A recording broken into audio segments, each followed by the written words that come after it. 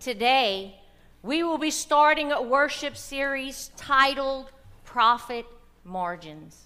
In this series, we will be reading and learning from the prophets Elisha, or Elijah, however you say it, because I'm from the South, Amos, Hosea, Isaiah, and Jeremiah. We are to remember that God's covenant word is the real authority. Prophets were raised up by God to speak the truth to the people about God's word. The writers in the Bible, in each of the texts that we will be studying, will tell us a story to help us to see that God's prophetic word determines Israel's history. In today's passage, we will be reading a passage from the time in Israel's history when the people were awaiting the fulfillment of God's promise from 2 Samuel chapter 7 to raise up a Messianic king from the line of David to establish God's kingdom over the nations and to fulfill the promises to Abraham. I will offer up a prayer for illumination before I read the text and share the message.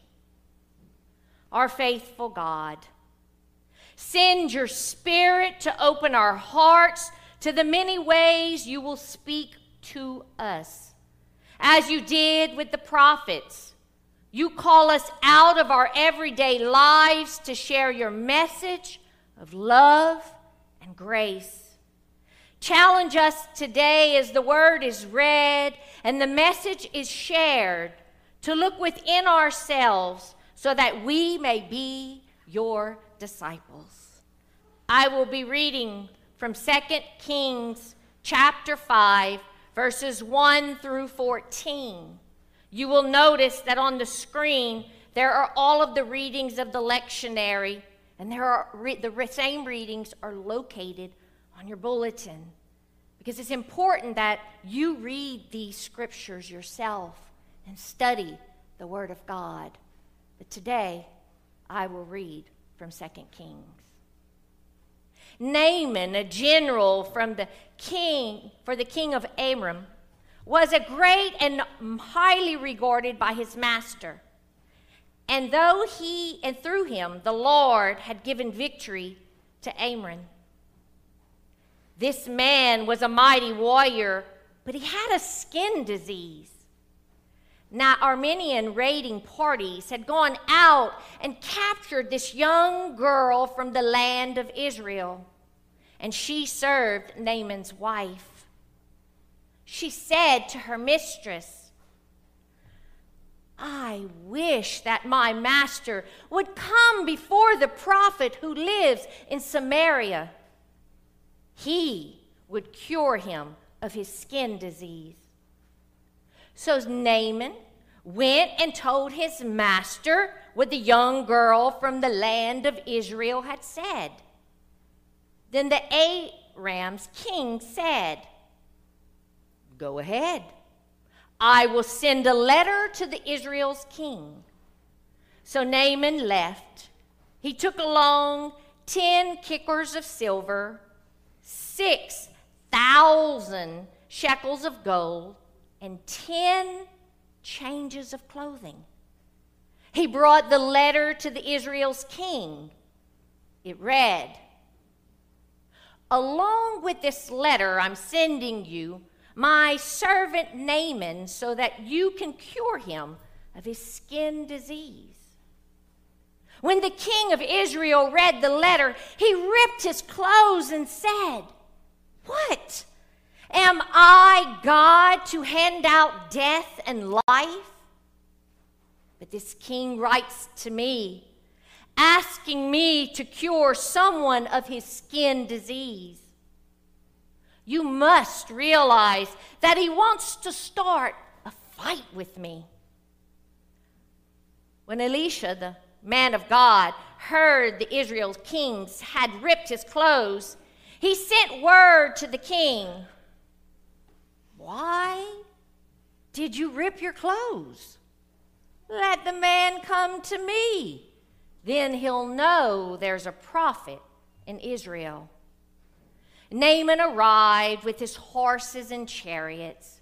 He stopped at the door of Elijah's house, and Elijah sent out a messenger who said, "Go and wash 7 times in the Jordan River.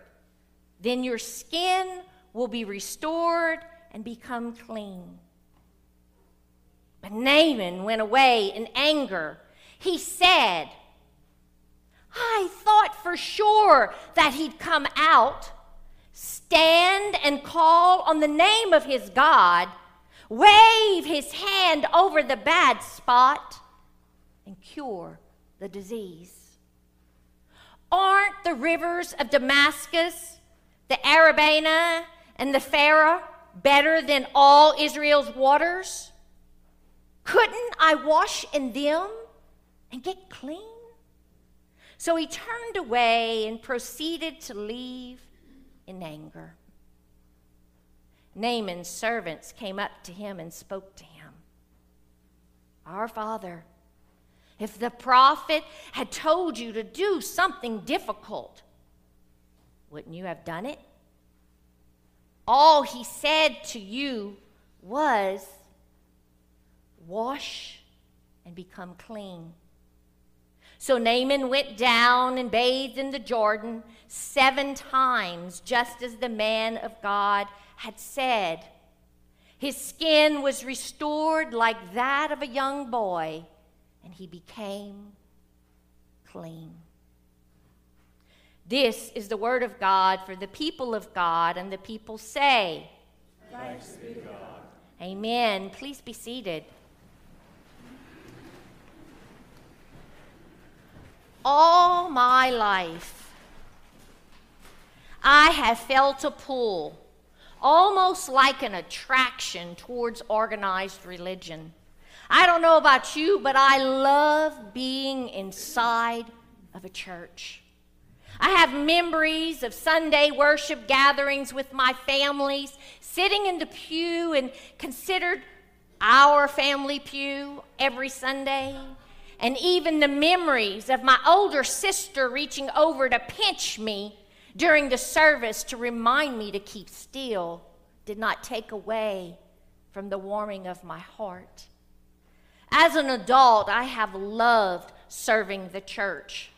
One of my favorite things to do is to teach religion classes. When my children were little, I would teach in the school system during the weekdays, and then I would teach the best subject ever on Wednesday afternoons and Sunday evenings. I was able to teach religion to multiple grade levels, and on Sunday we had confirmation class and worship. One day, one of my little 3rd grade students asked me a question. He wanted to know why I wasn't the priest up there serving on that altar. And I had to explain to him and the rest of the class that as a Catholic, only men can become priests.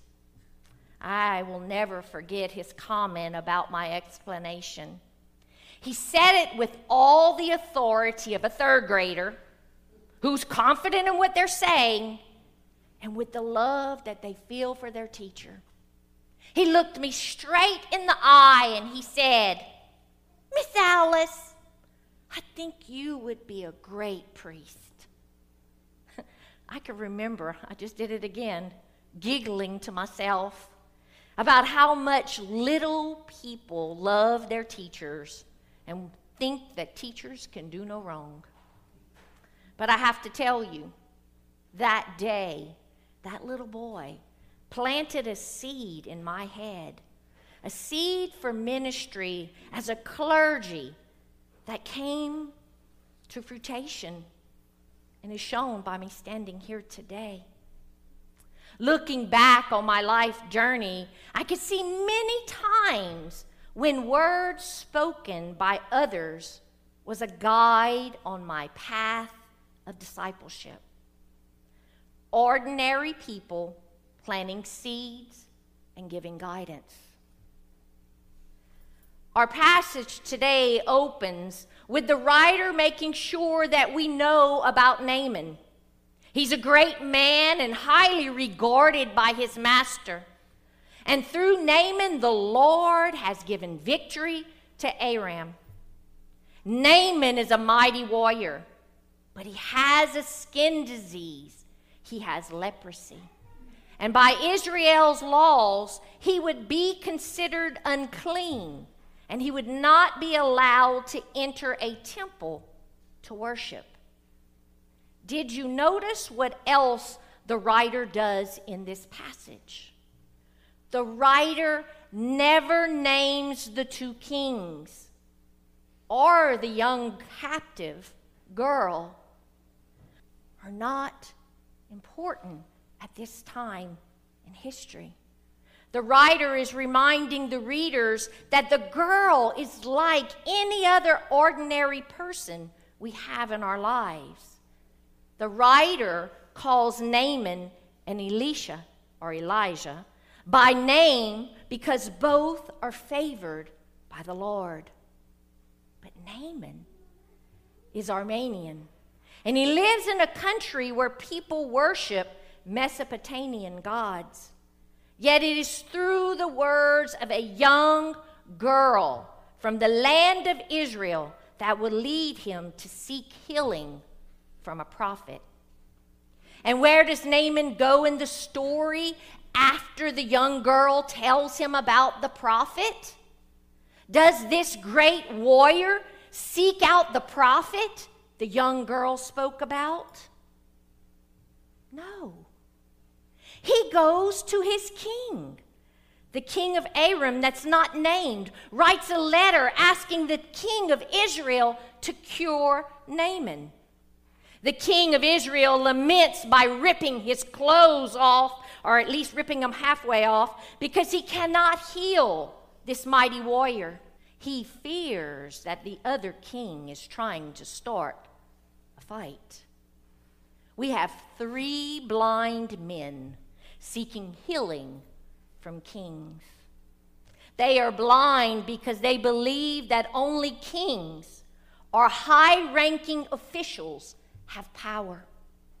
Then the voice of reason enters the story. And I like the connotation behind Elisha or Elijah's words in this passage.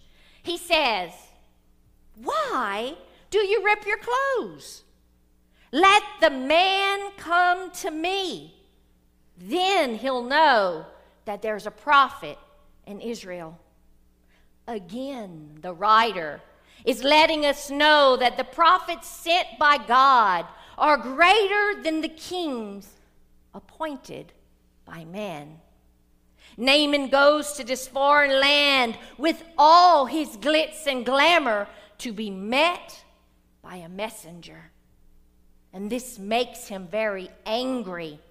Did this prophet not see all his glitz and glamour that he arrived with? Did this prophet not know how important he was in his country?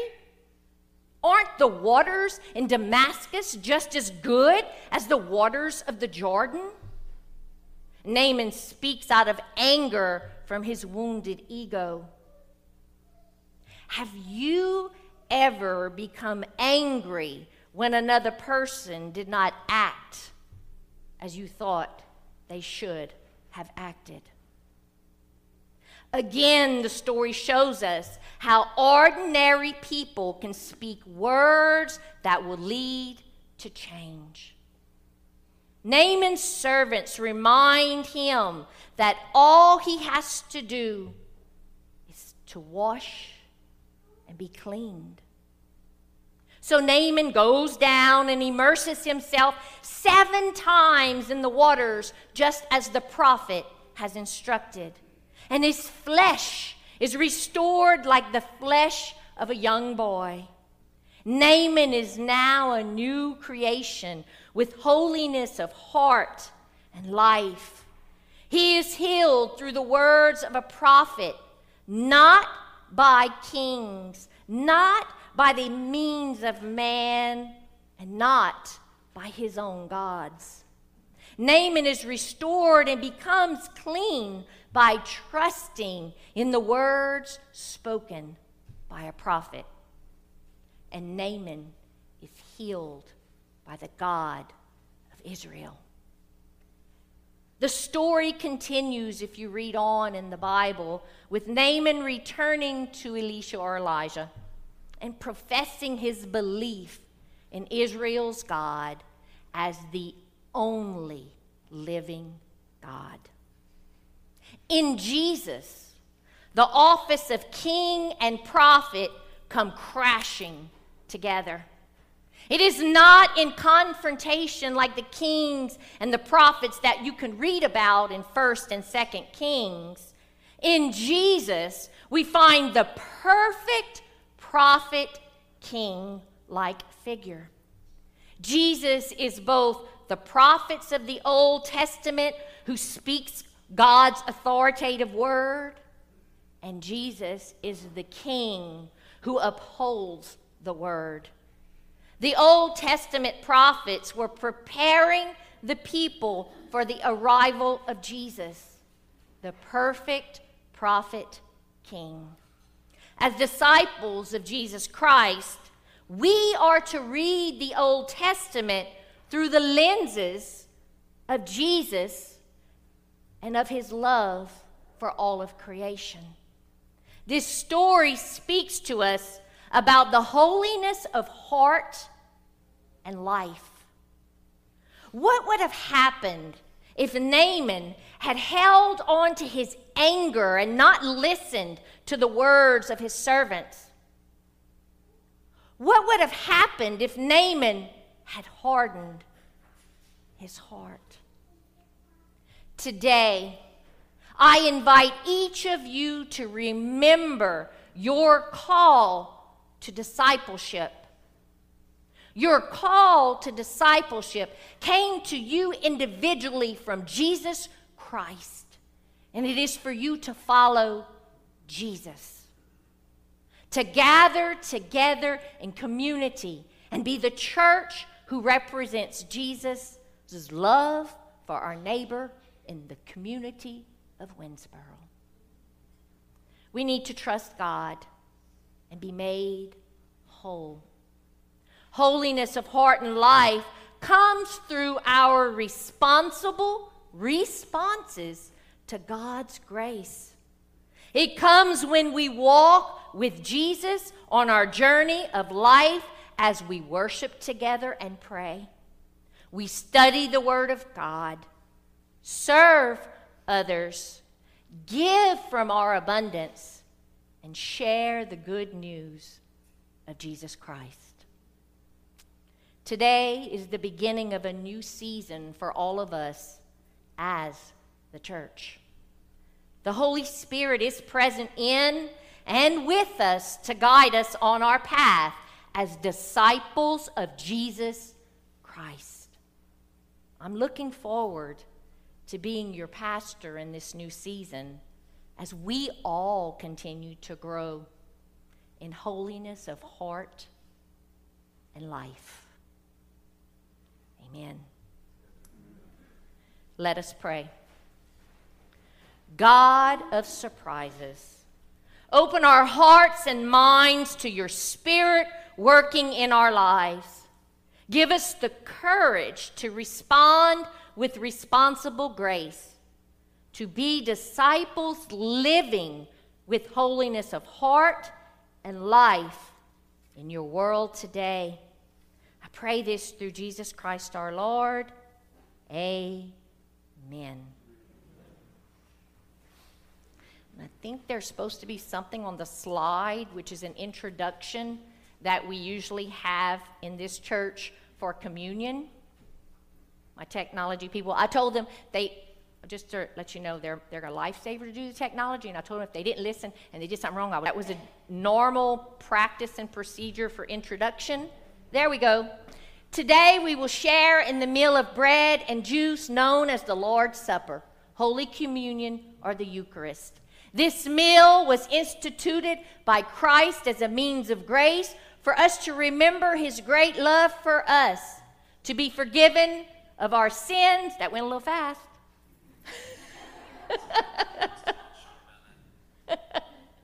I heard something. It's back. And to be strengthened on our journey in life. This is not a United Methodist meal. It is a meal of Christ. Thus, all are welcome, including children, to come and participate in this gift from God. And now I would ask all of you to open up your hymnals to page 12. We will be using the service of word and table on page 12, starting on page 12. Hear the invitation. Christ our Lord invites to his table all who love him, who earnestly repent of their sin and seek to live in peace with one another. Therefore, let us confess our sin before God and one another. Merciful God, we confess that we have not loved you with our whole heart. We have failed to be an obedient church. We have not done your will. We have broken your law. We have rebelled against your love. We have not loved our neighbors, and we have not heard the cry of the needy.